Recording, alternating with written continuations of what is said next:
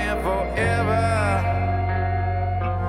Moments go, time runs out, and then it hits you with a pain. Things are great on the way up, but nobody's with you when you're on the way down. You got what you wish for, is that what you really wanted? Yeah, that's how I think of you. Yeah, that's how I think of you all the way. Yeah. Welcome back to the Gods to Ghosts Volleyball Podcast and your host, Scott Bemke, for part 5 of our interview with Butch May. Here we go. All right, Butch, let's get back to the mixed game. Eileen Clancy, how'd you end up partnering up with her, and what made you guys so damn good? She was a 10-year-old, going on 10, and she was 9. She was playing with Jack Jensen at Muscle Beach. They had a Muscle Beach mix. And I was playing with an old lady called, I shouldn't say, I'll be nice. I was playing with an older woman who was 42 or 43 years old. Her name was Connie Keller. And Connie was well past her prime. And I watched Jensen dismantle team after team. They didn't win the tournament, but they played so well that Jack was from another beach. So I realized that I'd seen this little girl.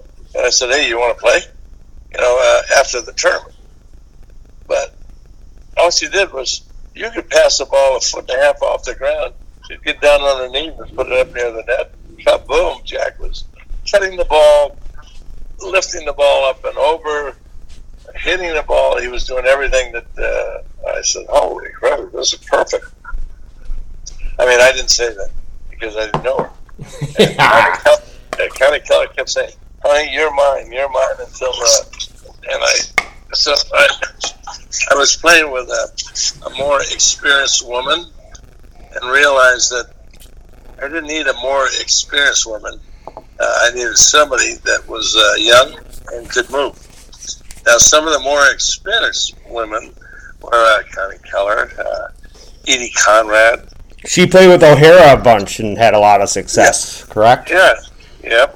But then I realized that O'Hara had spent a lot of his powder, you know what I mean? So had some of the other players. And I figured, okay, I get 2 different excuses. If we played and lost, I said, well, look how young she is. That was cruel. But you can go buy our lemonade with who knows what was in it. She worked at the Hot Dog at the Stick. She was about 10 or 11 years old, 12. But the thing that fascinated me was after we played in the tournament or after I played, we'd meet at a place in Santa Monica. It was an old hotel. And her dad would say, Butch, how about a beer? I go, oh, yeah, fine, thanks. He knew the way to your heart. Well, then I only drank 1 or 2 beers a week. 1 beer a week, anyway. And so he goes to hand it to me. Eileen grabs it and drinks 2/3 of it. I go, what the hell? Did you see that?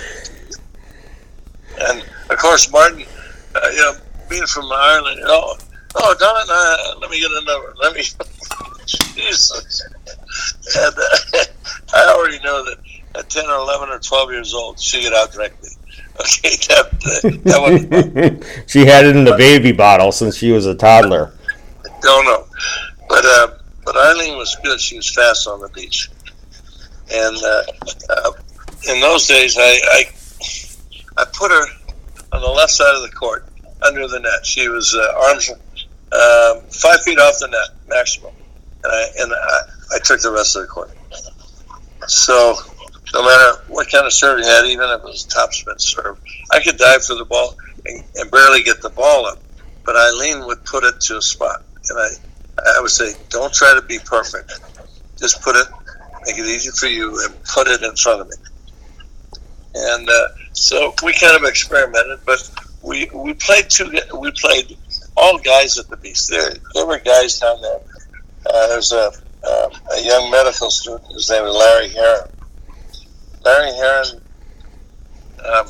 loved mix, and he was a good mix player, but he was studying to be a neurosurgeon, a back surgeon. No, and, what a horrible life to look forward to. No, I'm just kidding. But he had a girlfriend who was a nurse, who was in nursing school. Her name was Laura Gallup. And when Eileen went to Ireland for a couple of years, I played with Laura Gallup, and we won the Marine Street Open. And nobody knows that. They think I won them all with Eileen. No, I won 2 of the 6 or 7 tournaments that I won.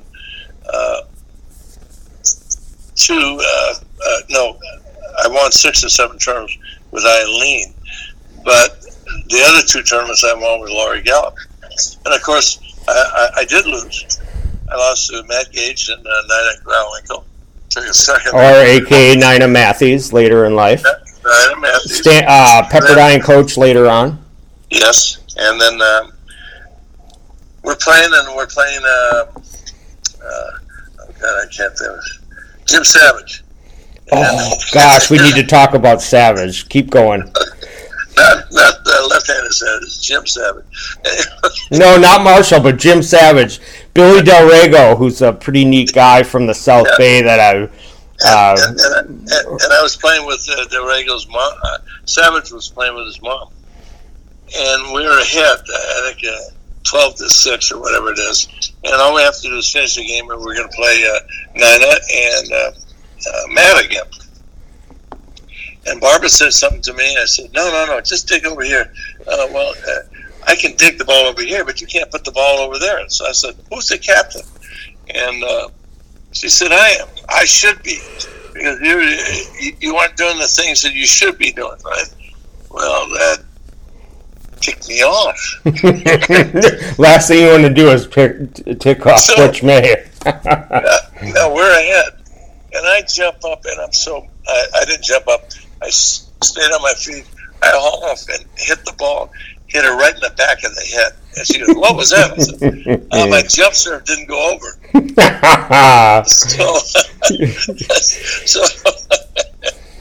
So a dear friend who was reffing and said he did it on purpose. Wasn't that Rose Duncan? No, that was Sandy Malpe. Oh, Sandy Malpe. And what was her relation to Mitch? I always wondered about that. Sister and brother. Okay, got it. Sister and brother. So what happened? Actually, she said, did you do it on purpose? I said, no, I didn't. Of course, Sandy backed up, yes, she did. Barbie did it. So I said, yeah. And she goes, okay. I said, I quit. So Mike Cook was Beast director, and he was also the tournament director. And he was a legendary coach at Miracosta that coached all those incredible high school teams that are scary. And he goes, Mays, please calm down. You only have a few more points, and it's over. And the score was maybe 12-6 or 7. We were ahead, and 1 15-point game. And so I said, I quit. And Cook goes, what do you mean you quit? No, we both quit. We're going home. But the game's not over. And of course, Jim Savage and Del Rego's wife were looking at us. I said, yeah, you guys got it. Okay, we're out of here. We packed up and left. Now, right away, Cook, trying to keep me calm, said, Butch, how about the prizes? I said, keep the prizes. Yeah, right? Keep the sweatpants and the trophy and the pitcher of beer. Keep the prizes. Now we're done. So I had a Volkswagen van. Now, can you imagine driving a stick shift van, and I'm leaning more left? In other words, I have my torso turned, so that I'm really 45 degrees. Yeah, 45. And Barbara's sitting in the other seat, and she's got going the other way. And we didn't say one word from Marine Street all the way to Lincoln and Ocean Boulevard. Lincoln and Pico. Lincoln and Pico. And we just get up there, we're at the light, and I'm going, and the car in front of us stalled, so I couldn't leave. And it was about 4:30, so it was nice. It was still prime volleyball time. Yep, and I go, B. She goes, what? You want to go down and finish the game? She goes, what? With who? I said, with me. Is that your way of apologizing? I go, yeah, it was hard to get it out. It's the closest thing you're going to get from an apology at Yeah. this time, right? So we went down there, and we played, and as soon as we got to the beach, Martin Clancy, Eileen's dad, goes like this, oh, that was, oh, you guys already win. Oh, that was quick. I said, no, we quit. What? and after that, that was pretty much... You know that classic photo of you and Barbara where her head's buried in her hands, and then you're looking at the camera? Was that from that tournament, or was that from a different one? I always wondered about that. I'd have to see it. Robbie Huth just took some photos of... yeah, Bulldog is sorely missed. All of the tournaments, and these were guys and girls. And Robbie says, Butch, I didn't expect you to walk off. I said, well, I didn't want to cause a scene. And Barbara, I wasn't playing well enough to be the captain. Well, what got me ticked off was she had a chance to put the ball up on one, and instead she passed it well enough, so I had to give her a set, and she didn't put the ball away. Oh. Well, side-out scoring, that didn't make any difference. I mean, we're still so far ahead. You know what I mean? I know what you mean. And it wasn't, I went, holy crap. And she kept saying to me at the beach when we were playing, I'm waiting. I said, waiting for what? I'm waiting for you to apologize. And I go, apologize. Now I'm really talking to my toenails. I'm like, I apologize. In the seagulls. Now the best part about it is there was a newspaper that was printed by the same newspaper company that had a daily. Was it the Santa Monica Observer? No, I don't know what it was, but on the headlines in South Bay it says, "Butch May goes berserk." I heard you saved that and it's framed and you have it above your bed. No, Don't lie to me. I'm glad that press burned down. Yeah. But it wasn't the front page. But on the when it came to the sports in the area, it said Butch May goes berserk. And Barbara always asked me, "Do you like the word berserk?" I go, what? That was before I got to. It's a good nickname, but in that situation, maybe not so much. No, but after that, it was okay. Barbara was a very good player. She played with a guy called Pete Aronchik. We played. Was he related to Pete Aronchik that came after him? There was two Aronchiks. One, he had a brother that played. Wasn't as good as Pete. Okay. Pete was into basketball. Yep. I got it. And we took second. Eileen and I took second to Pete and Barbara in San Clemente. And they beat the hell out of us. I like to use it. Aronchik was all over the place. Barbara could dig the ball. She's really good. And, we played our best. I think we lost by 4 or 5 points. And in the elimination games, when it was 11-point games, we would lose by maybe 3. It'd be 11-8, or it could be 11-7. And then when it came down to double finals, we lost by 5 points. I mean, they had us going right from the start. And Pete never got enough credit. He came up when Sinjin and everybody was coming up, and Sure. he was that good. He was that good, but there were at that time a lot of good players. Yeah, on the men's side, that's when it really took off. I want to get back to Gage. I heard he was a hell of a mixed player. He's very good. Gage was a gentleman's gentleman. Yeah. You know, he wasn't.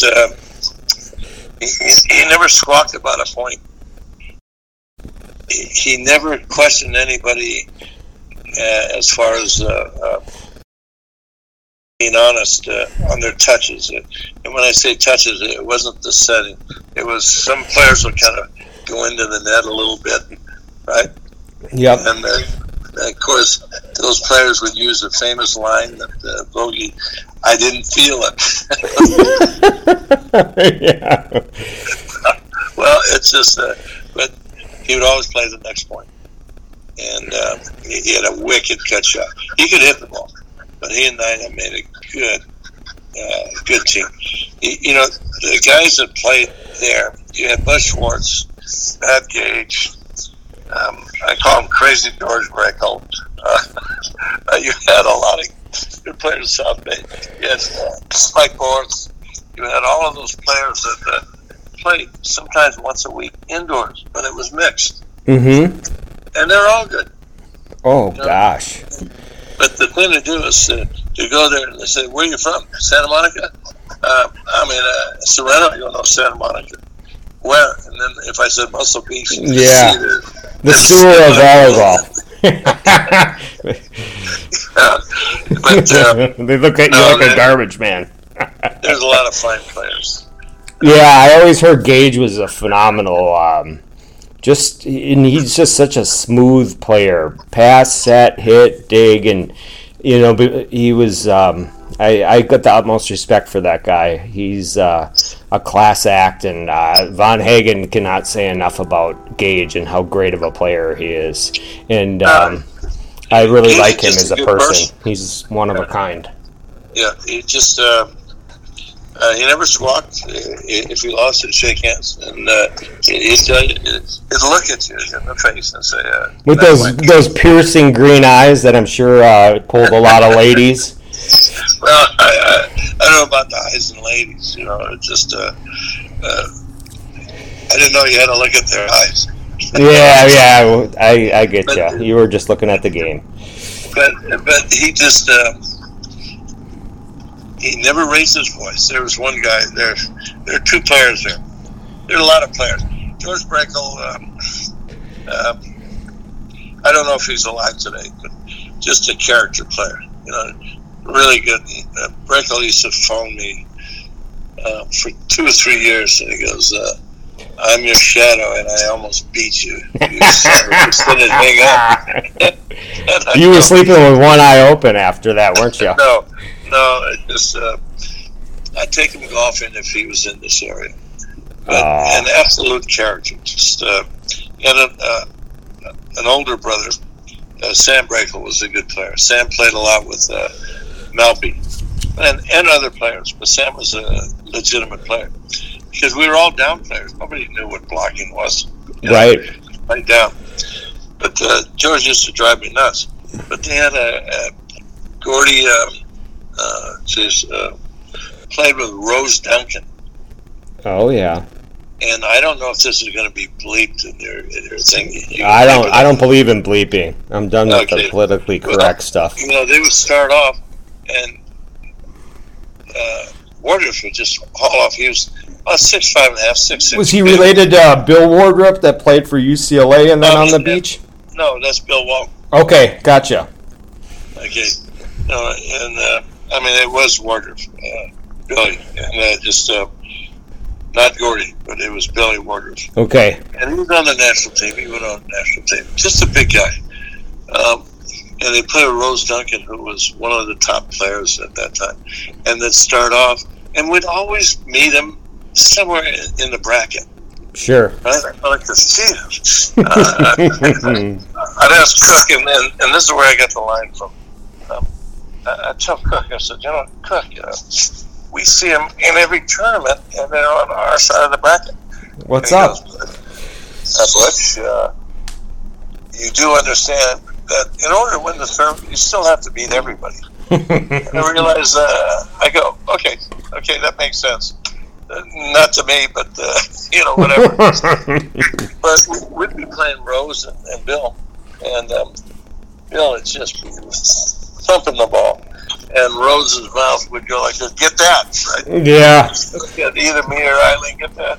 I heard from him, Wally, that Rose wasn't shy. Blowfish told me she wasn't shy to tell you exactly what the hell was happening on the court. She'd whip him like a horse, like he used to do Gage. Yeah, but you could say snide remarks. I kind of sniff it. But in side-out scoring, everything was good. I always thought my serve was better. Eileen's serve was good. When I say good, she served underhand. I just said serve deep corners, right? And she goes, you don't want me to try overhand? You're Eileen. We're so excited. I said, no. Just do that. Don't worry about doing anything else. Okay, now, those games were games of attrition. Attrition, yep. Side out. And then you finally started making points. And I'd wait until if Wardrop missed the hit, he'd go, Rose, I want a little higher. The last ball was higher, and you didn't say anything about it, right? And I turned to Eileen and I said, okay, they're warming up. He would say that just to ourselves, okay, they're warming up. Because the next thing was, God damn it, Rose, I told you to set the ball higher. I said it high, you missed it. That was the ball before. And it was one of those things. And so he would say, God damn it. And she would go, oh, shut up. She told the 6'5" big guy. Well, she wouldn't say it to his face. And then all of a sudden, then somebody would drop the F-bomb. And it was probably Rose under her breath. Fuck you. Right? And Bill said, what'd you say? Now it's an all-out shout-out. and I turned to Eileen and I said, we got him. 7-6, yeah. I said, we got him. And they would end up getting mad at each other. And even Cookie would go like this, come on, hold the language. Yeah. The more it was like throwing gas on the fire. So we had to wait for those opportune moments. Yeah. Because, every once in a while, some people start off Saturday and they're very refreshed. You know what I mean? Like Raffaello, I heard on Saturday no one served him. On Saturday night, they knew he was going to be with a beer and a babe, and on Sunday he'd be so hungover he needed crutches, and everyone served his ass. Yeah, that was, for Rich, it was a lifestyle. So those are some of the characters that we played. Then we played a husband and wife, Lois and, they're both teachers. And we played them in every single mixed tournament we were ever in. Ever. And we'd play them a second round. And finally he said one day, why do we always have to play it? So I said in the tournament director, he has to beat everybody in the tournament. Eddie Austin, Eddie and his wife. Off them. Oh. Lois. Here's what happened. Years later, I'm playing with a friend of mine, Randy Gardner, and we're all mid-50s. And Randy Gardner and I beat Eddie and his partner. We're playing down from Corona Del Mar. And Eddie's fit. When I say fit, at 55, he looked like he was 45. He could run. Like Bob Mendoza, freak athlete. Now, we beat him 15-0. And he looks at me and he goes to the net. And he pulls out a $100 bill. And I go, what's 100 for? He goes, I'm going to race you from here to Newport Pier. I'm going to race for $100. I said, why I want to race? I've never 15 months. So now he wants to get out of me. And Now, when I see Eddie and his wife Lois, every time I see Eddie, if I stare at him long, you know, I know what you think. The time you beat me 15-0. Not even close. And you pull out a C note and flash it in front of him. Randy went like this. Watch it, Eddie. He might beat you. No, but these are some of the memories that you take back with you. Oh, absolutely. You know? And you know, I'm still good friends with Eddie today. If his wife isn't around, he's in great shape too. So you know, these are you should be doing anyway. Yep. We're serious at a certain time of our life when we're playing, and then we become friends. Not everybody. You become friends after. You know? Yeah. That's the beauty of the sport. Yep. Well, what about Captain Buzzard? I'm a big fan of his. I heard Buzzard could play on the left and the right, and he did all that neat stuff for Hermosa Beach, getting the court set up there and handed out volleyballs and would practice all day. And then his legendary dad, Hoppy, that was a great surfer that did so many neat things. So I'm a big fan of Captain Buzzard and Perry's Pizza, more importantly. So, not just kidding, Buzz. But what do you remember about Buzz? Von Hagen had a ton of respect for Buzz. Well, Buzz was a straight shooter, just like Matt. You know, never said a bad word about anybody unless you're a jerk. Yeah, I heard he was another guy like you that he didn't look for fights, but you knew not to be disrespectful to him because he was going to let you know about it.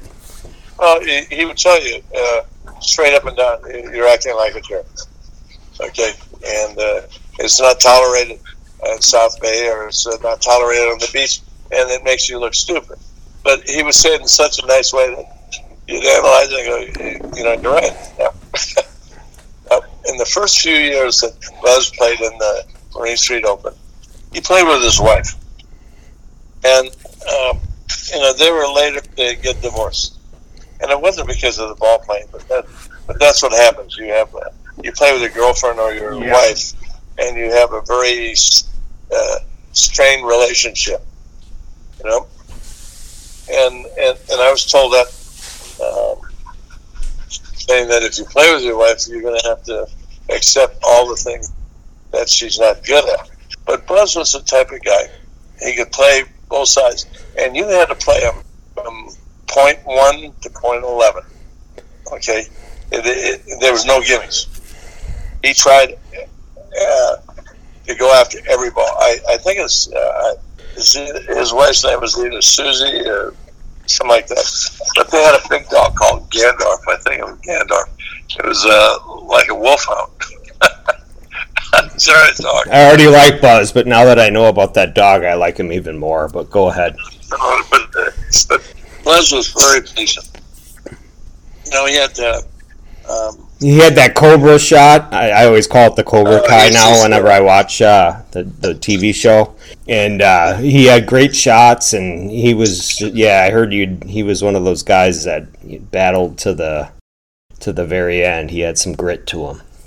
Yeah, well, you know, I would watch them or play against them, or watch them on the side when they were playing, and I just admired the way they would get all set up for a defense. And then if the ball looked like it was going to be hit straight down, they'd go in there and they'd get right under the ball, just like Von Hagen and Lang and Selznick and Bernie Holtzman and Dane Holtzman. You know, these guys would get in under the ball. And I'm going like this, and they'd get hit on the neck and everything else. And I go, God, when did they do that? You know? I mean, if I dug a ball and the ball went up, half the time, I never saw my dick. I'm going in there. I don't know if it was the snap of the ball when the hand hit the ball. If I blinked, you know, and I lost a nanosecond, whatever it was. These guys were absolutely amazing. One hand, two hand. And if the ball popped up, they ran. Every one of them ran. You know, they never let the partners down. You know, Yep. John Gonzalez was one of the players that played. I think he might have played a few tournaments with Buzz. What was his name? Lefty. John Gonzalez. Oh, Johnny Gonzalez, the lefty that finished second in the Yeah. 70 Manhattan Open with Yeah. Mitch Melpe, the stud Marine. Yeah, and John played with Sandy Malpe, Mitch's sister, and would play all the time. and Sandy was, she was a kind of a very, I don't know, just gruff. You know what I mean? She hated to lose. Like the Yeah. girls Vogie dated. I got you. Go ahead. No, it was Sandy Malpe, Sandy and another Malpe. Anyway, it was one of those things that I said, man, I wish I could be like that. And yet I never took a look at some of the successes Eileen and I had. You know, we did well. We didn't dig like everybody else. We just played so that we played percentages. And if there was a chance that they dinked the ball or whatever, Eileen and I could both run the dinks down. I heard she was the best bump setter ever. Nancy Cohen was second best. You know, Eileen only bump set. She never used her hands. You know, she kept saying, "Can I use my hands?" I said, "Never." No, she was. You know, there were times in tournaments where I'd call a timeout, and I would tell Eileen, "God damn it, you said one more fucking ball over, I'm leaving." Right? She was trying to be too perfect, and she'd be crying, and her dad would come out and say, "Oh, I didn't know you had sand in your eyes. Here, let me get a towel." Oh, that back in the day when you didn't cater to your kid and like a soccer mom. You were tough on her, but I heard she had some grit to her, like to play with you, and then her being that young. I heard no one can give her enough credit for how good she was, just like you as a player. But she to put up with your roughneck ass. Yeah, you know, we won the Tahoe Open a couple of times, years after it became a popular tournament, and we'd go up there, and Barbara would be with us. Barbara wasn't playing. She came up to watch us, and Missy wasn't born then, and it was one of those things that, you know, Barbara always went, if you could be as nice to me as you are to Eileen. Well, that's what Pete Arachek did to Barbara. He was nice. You know, there were some times when all the guys get frustrated. You know, one thing I've always wanted to see was, in the AVP, if you take your top, say, 4 players, 8 players, 6 players, Mm-hmm. and you had a mix where you take your top 6 and you play with a different partner, you're going to see some of the grit that's missing on some of the players. Yep. You know what I mean? Not every girl, not every guy can play mix.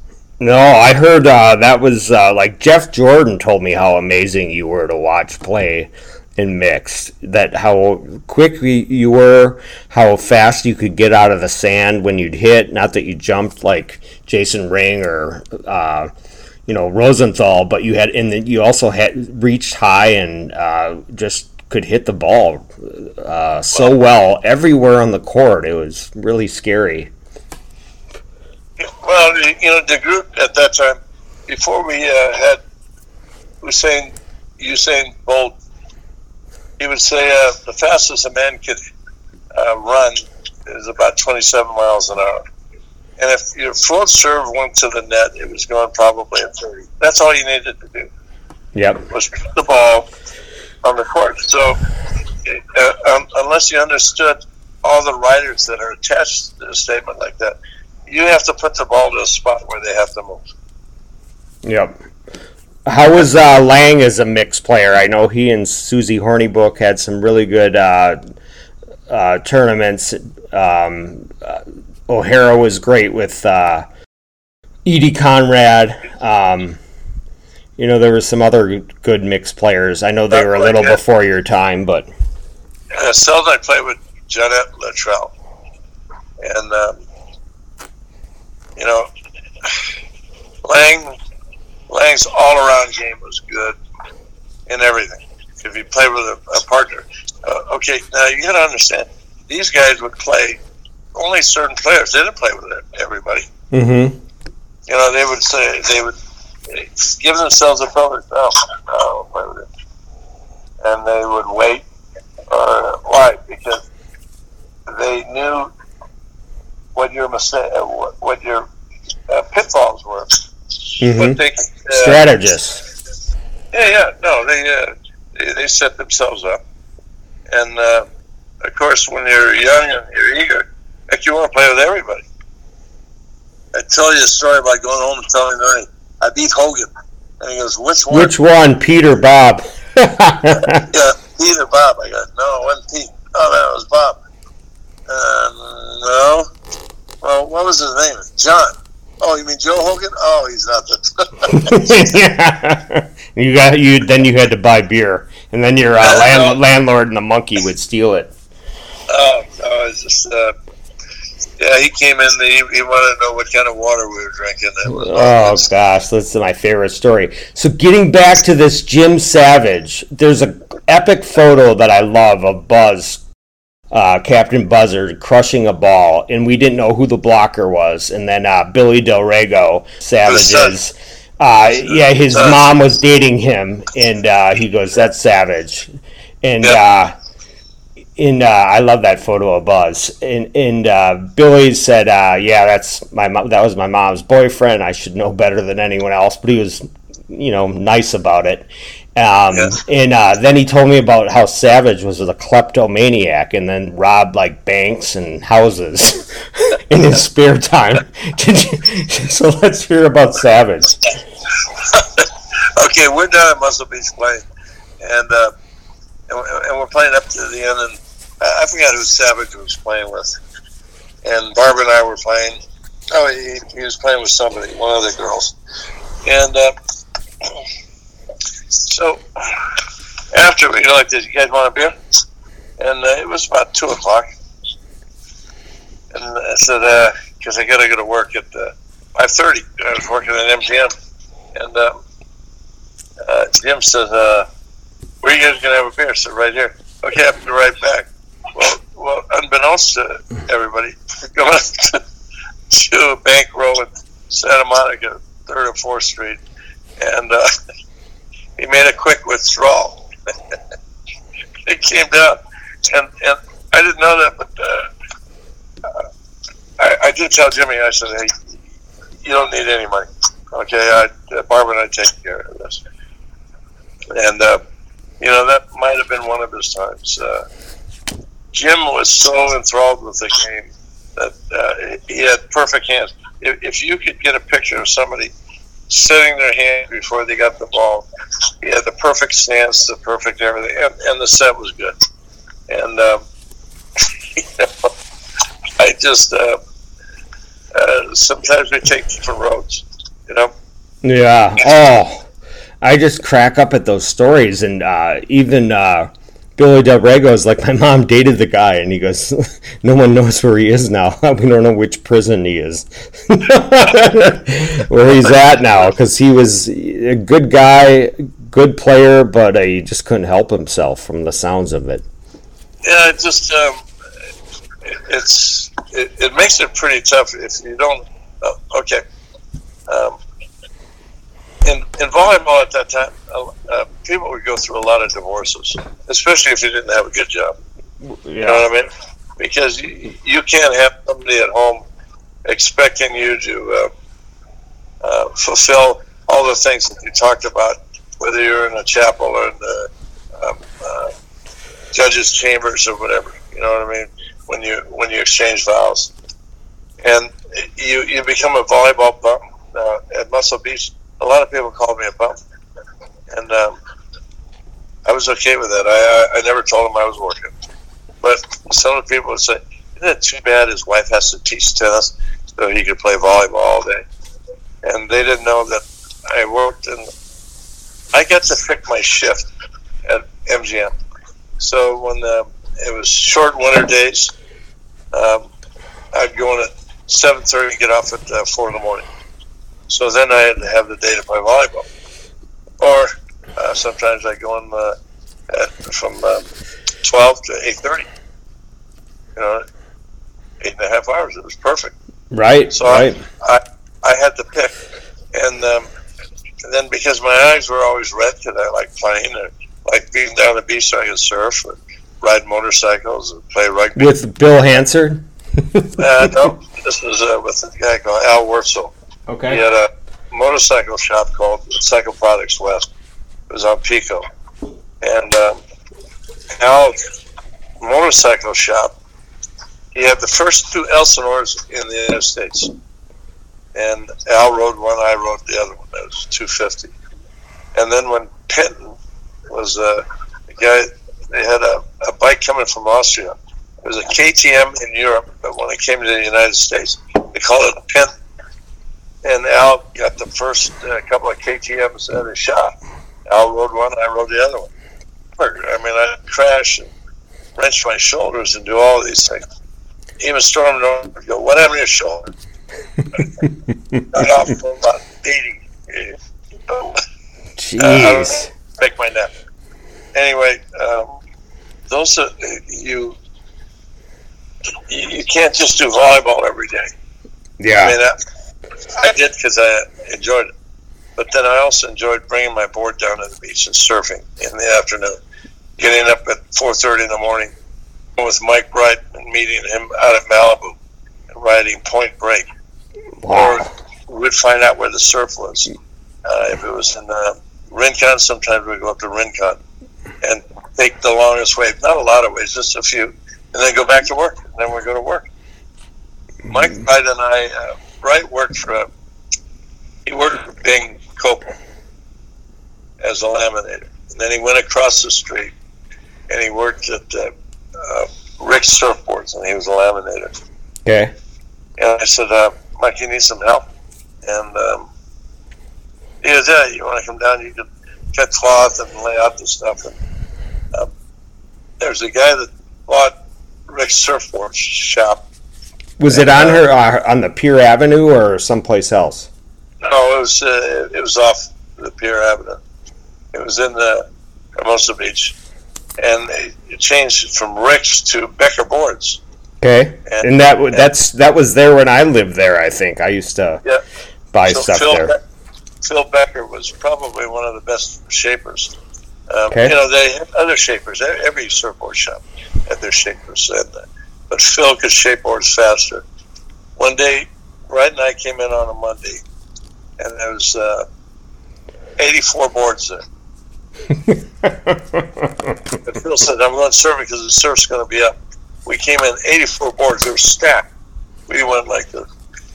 So Bright and I, in the 12 and a half, 13 hours, we laminated 84 boards. Jeez. It's never been done.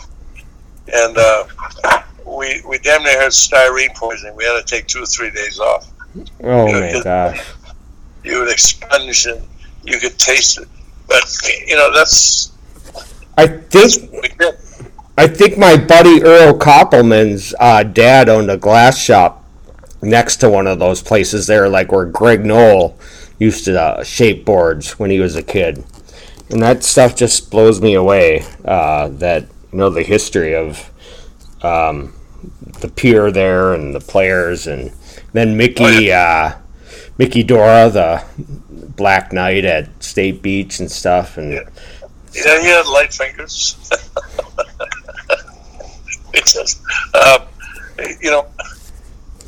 The first surfboard shop I ever worked in was in Honolulu.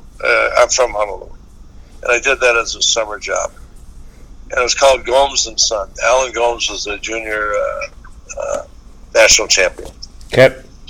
And his dad created an octagon glue rack so that you could glue 8 boards at a time. And then you turn it over. And by the time 2 hours went by or 3 hours, the Wellwood glue that they used for balsa, it was all balsa boards, dried.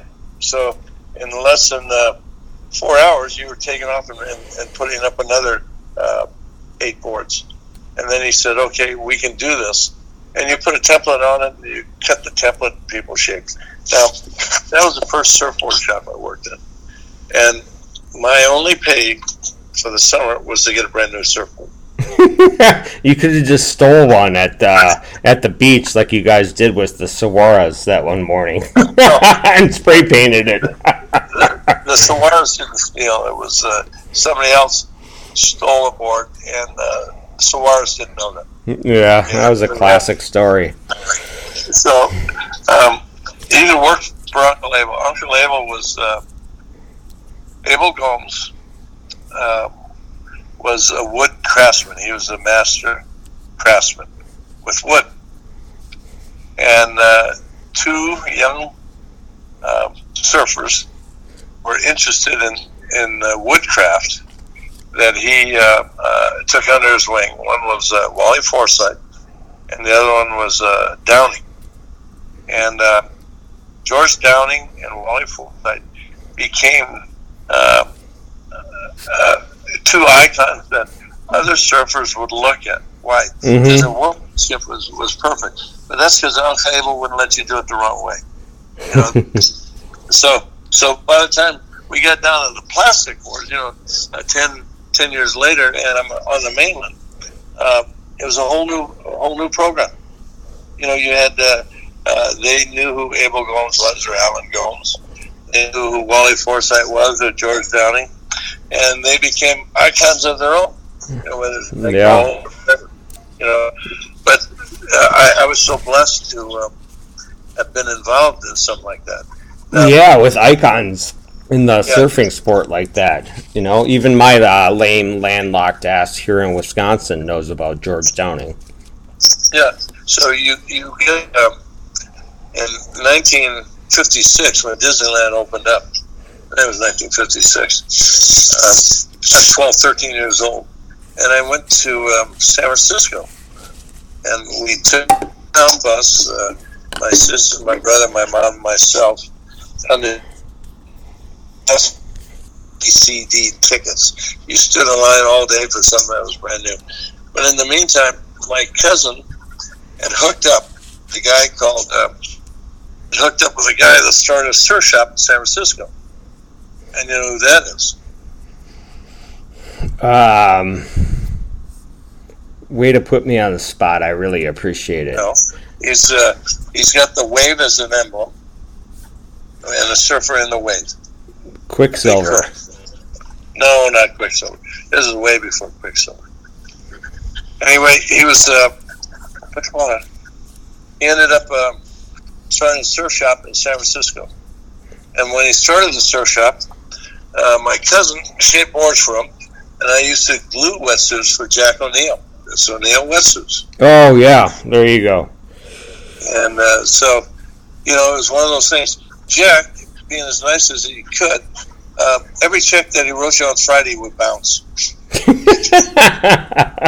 He's waiting to collect money.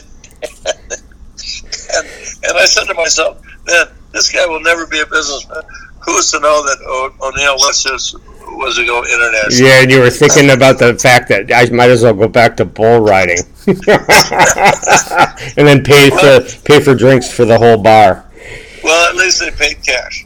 Right, but, right. When Captain, so how does one become that blessed to be around people like this? Yeah, you were a part of so many neat things, like the stuff that I didn't even know about, like the guy who runs the Lakers now that you gave the job to. No, not the Lakers. He runs the Staples Center or whatever. Staples Center, yes. Yeah, it's just amazing, and 10-year-old kid. All right, you can do math in your head. All right, go ahead, kid. And now look where he is now, and now you get free tickets whenever you want it. His math was faster than my fingers on the cash roll. Yeah, or during a nice meal. Yeah, Michael Roth. Yep. Classic. So you end up, there's a whole cross section of people that I enjoyed. When I played rugby, I had a team captain there from Stanford, and he and a couple of his buddies were mixing some chemicals in the garage in Palo Alto, and they made a mistake. It spilled over. And, like Hiroshima. Well, this thing was like the Blob. They didn't know it just kept going. And it cooled fast, and it was something that was absolutely different. The captain's name from Stanford, and on the rugby team at San Francisco Olympic Club, was John Rosecrans. Now, Rosecrans ended up, every phone cup that you use, that you buy, Yeah. that's a Kransco product. Every foam ice chest that you have, the cheap ones that you can crush. Yeah, we used to put all of our fishing gear in when my dad and I would go to Canada. I gotcha. Yeah, that's a Kransco product. Every float that you had in pools in the 60s that floated that had foam on it, that was a Kransco product. And that's what he put a patent on. And then, and part of that, when they made the movie, I forget the name of the movie was Jesus. was it Riding Giants? No. The where the word plastic is used in the movie with Dustin Hoffman. He's a young kid. Anyway. The Graduate? Yes, that was because of this Kransco product. It was in the movie. Oh. Now, I'm playing with John, and he's a gentleman's gentleman. His wife was one of the 10 best American women ever, Dodie, and she lives in Paris. But John made good money, and he founded a company called Mattel. Mattel? Yeah. The toy company. Yep. Vogie and I are still playing with toys. No wonder I recognize that right away. But these are the kind of people that I'm just amazed that I even knew these people. I knew of them. Well, of course, how do you meet John personally? Up close. He's a personal guy. We're in a scrum at the Monterey Rugby Tournament, and we got about 4 bodies piled on each other. And this hand he got a thumb inside my mouth, and he's gouging my eyes. And I grab the hand and I bite him, and I hear, yeah, and he yells and he goes, "Why'd you bite me?" I said, "Why'd you gouge me?" And he goes, "I thought you were one of them." Yeah. I've been blessed to have them be pieces of the puzzle of my early life. Oh gosh, I knew people said that you'd have some neat stories, but it just keeps getting deeper. Now, do I have to do any fact checking with Vogie to make sure this is all accurate, Butch? Just kidding. Saying Vogie is like deleting them. Imagine what those guys that kicked you out of the Vietnam War with 4F. Look what you did now. Look at me! Look at me! Look at me now! I work my way up to middle management. Yeah, that room there, but you're middle management. Oh, put the room down. You know nothing about machinery. Oh, I love it. Classic. All right, we'll cut it off there. Butch, you nailed it tonight. I had a lot of fun tonight. I got to look back. I look around my yard. I got an apple tree. And a grapefruit tree and stuff that gives good fruit. And I've been very blessed. And when it comes to the volleyball stuff, the South Bay characters, some of them, but all the rest of the guys I hold in my esteem is Buzz and Gage, people like that. They were just class acts. And Marshall Savage. This wraps up part 5 of our interview with Butch May. Thanks for listening. There's still plenty more to come as we continue to question Butch about all the great history in this sport that he was a part of. Thanks again for listening. Catch up with you soon.